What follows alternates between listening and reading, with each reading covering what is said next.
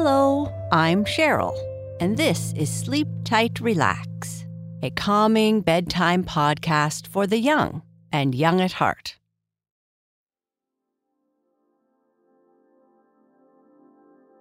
It's time to get cozy in bed and listen to tonight's story.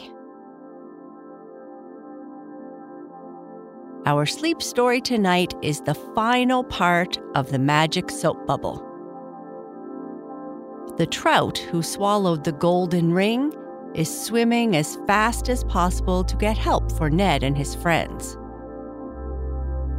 The bluebird decides that she must also go for help and heads off to find the king of the gnomes. She arrives exhausted, but after she has eaten, tells the king about everything that has happened. The gnome grabs his pipe and a bar of soap and heads to the stream nearby. How can he possibly help with a bar of soap? If you are laying down warm and secure in your bed, let's start with taking some deep belly breaths. If you aren't yet in bed, or maybe you are just taking some time to relax, that is okay too. Take a slow, deep breath in through your nose, as big a breath as you can and as slowly as you can. Then slowly let the air out through your mouth. Try it again. Take a deep breath in and let the air slowly flow out. Take a deep breath in and now out. If you haven't already, consider closing your eyes, or you can look at a spot above you. Imagine you are lying on a fluffy white cloud. It lifts you off the ground and into the sky. You are free to float and relax. Let your body sink into the cloud. As you imagine yourself floating, continue to take deep belly breaths. If a worry comes into your mind, just let it float away like all the clouds that are surrounding you. Continue using your imagination like this as long as you like, as we continue with the final part of the magic soap bubble.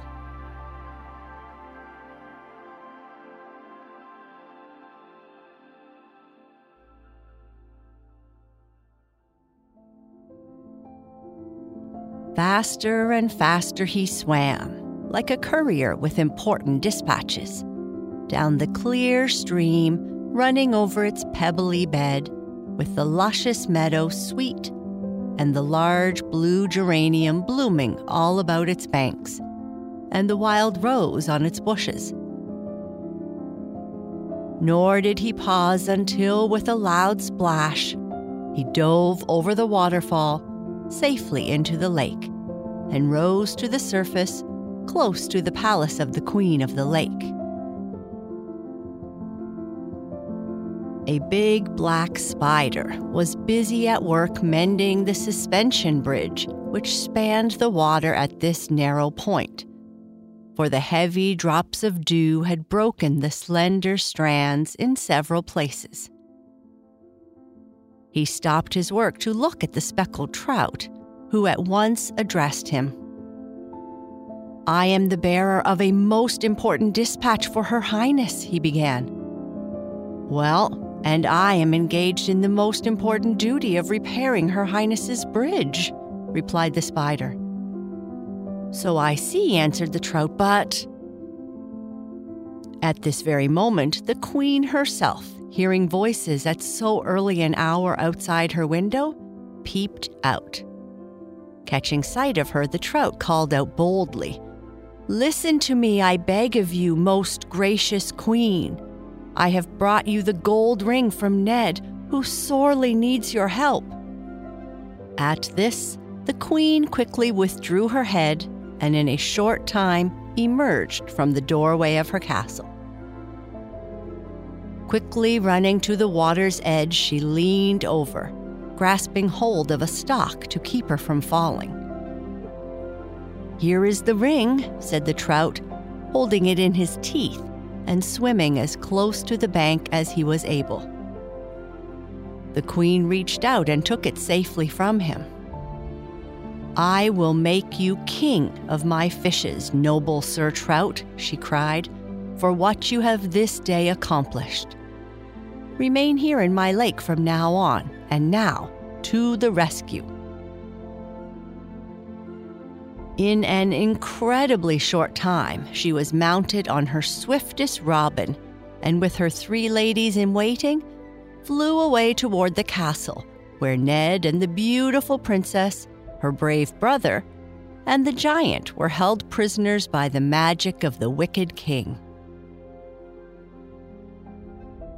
Now, the little bluebird, as she saw her friend the trout swim away, suddenly thought of her former master, the king of the gnomes, and decided to seek help from him.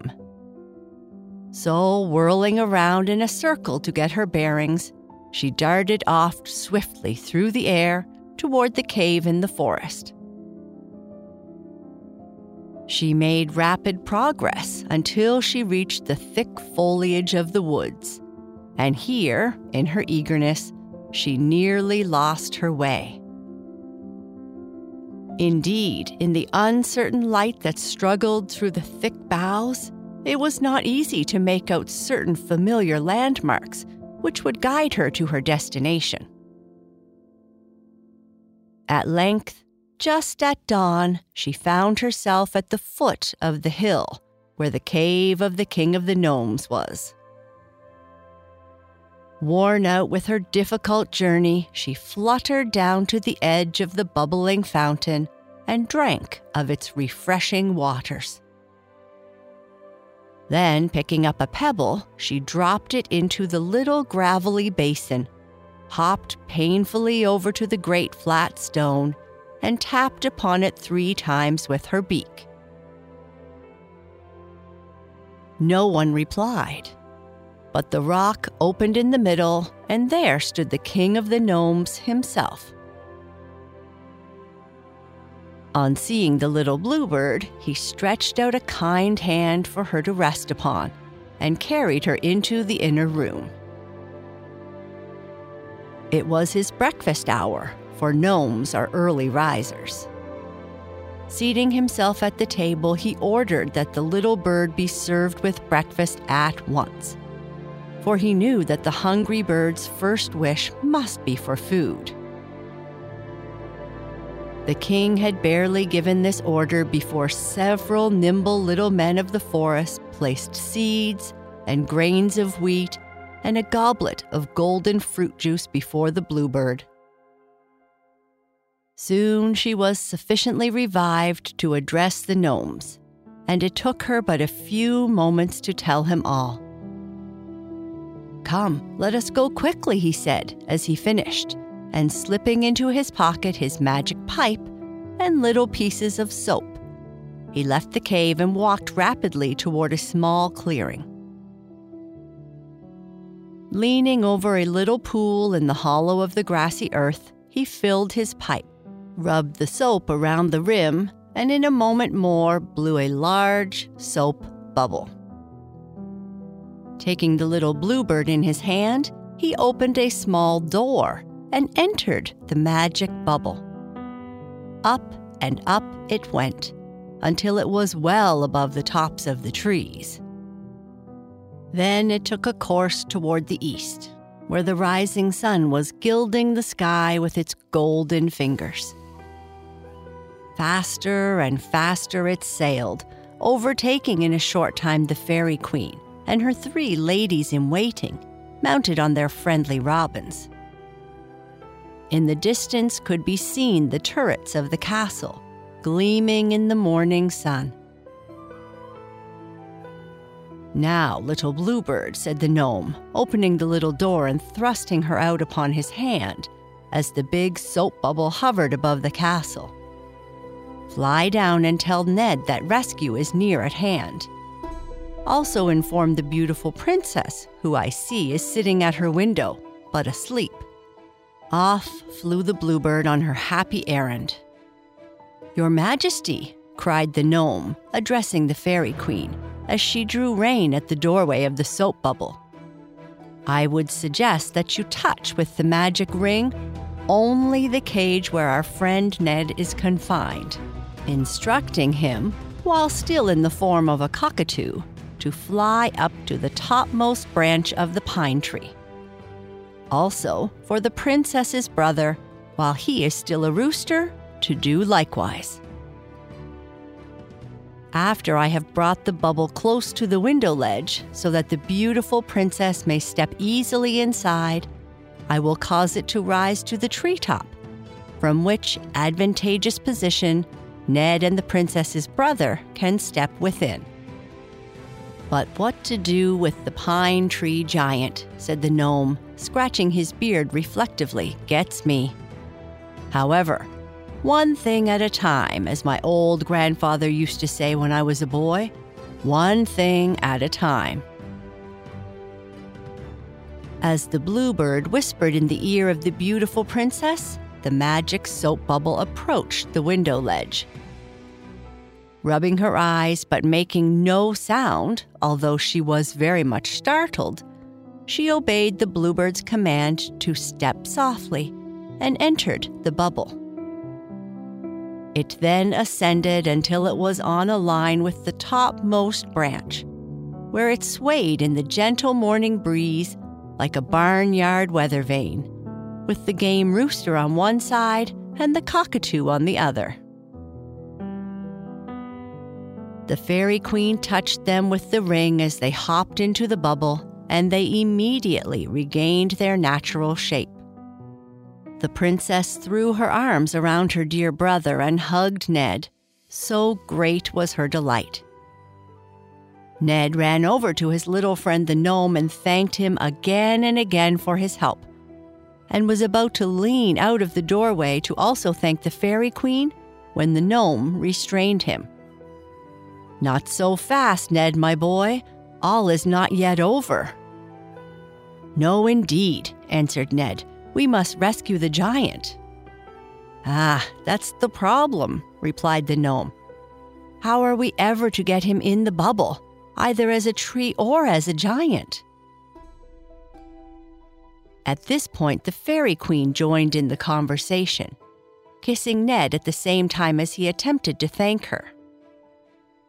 "Let me first change him into his natural form," she said. "Then he can walk across the courtyard and out upon the drawbridge. From there, he can easily step off into the bubble, which your Majesty can lower to the right height above the water of the moat." "Good," said the gnome. "Go and do your part, and I will manage the bubble." Just as the bubble cleared it, the pine tree became once more the friendly giant, who immediately strode across the courtyard. Quickly lowering the drawbridge, he moved quickly out upon it. The creaking of the chains, however, had woken the wicked king, who looked out of his window to see what was the cause of the noise. In another moment, he was rushing toward the gates at the head of the castle guard. "Quick!" shouted the gnome to the giant. "Get in!"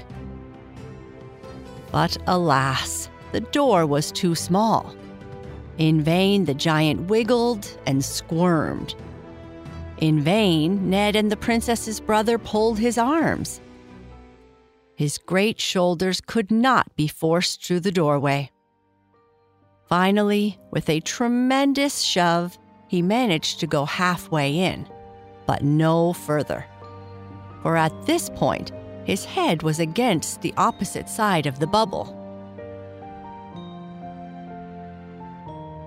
On came the wicked king and his castle attendants, who, seeing the predicament of the giant, fitted their arrows to their strong bows, preparing to shoot.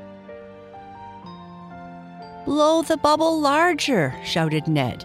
"Put the pipe in his mouth and tell him to blow like thunder." The gnome placed the pipe stem between the lips of the giant and commanded him to blow for his life. And before an arrow left a bow, the bubble widened sufficiently to allow the giant to crawl inside. Slamming the door shut, the gnome cried out excitedly, "We are safe!" Away sailed the magic soap bubble, with the fairy queen and her little robin perched securely on the top, and her 3 ladies in waiting standing close by on their own feathered steeds. Back to the beautiful waterfall lake where the fairy queen bade Ned goodbye. Back to the friendly gnome's cave in the woods, where he said farewell to Ned. Back to Big Man's land, where lived the giant with his kind old mother. Back to the castle where lived the beautiful princess and her brother before the wicked king had kidnapped them. And back at last to Ned's own home, where it left him in the old easy chair by the window from which he had started out to visit Gnomeland.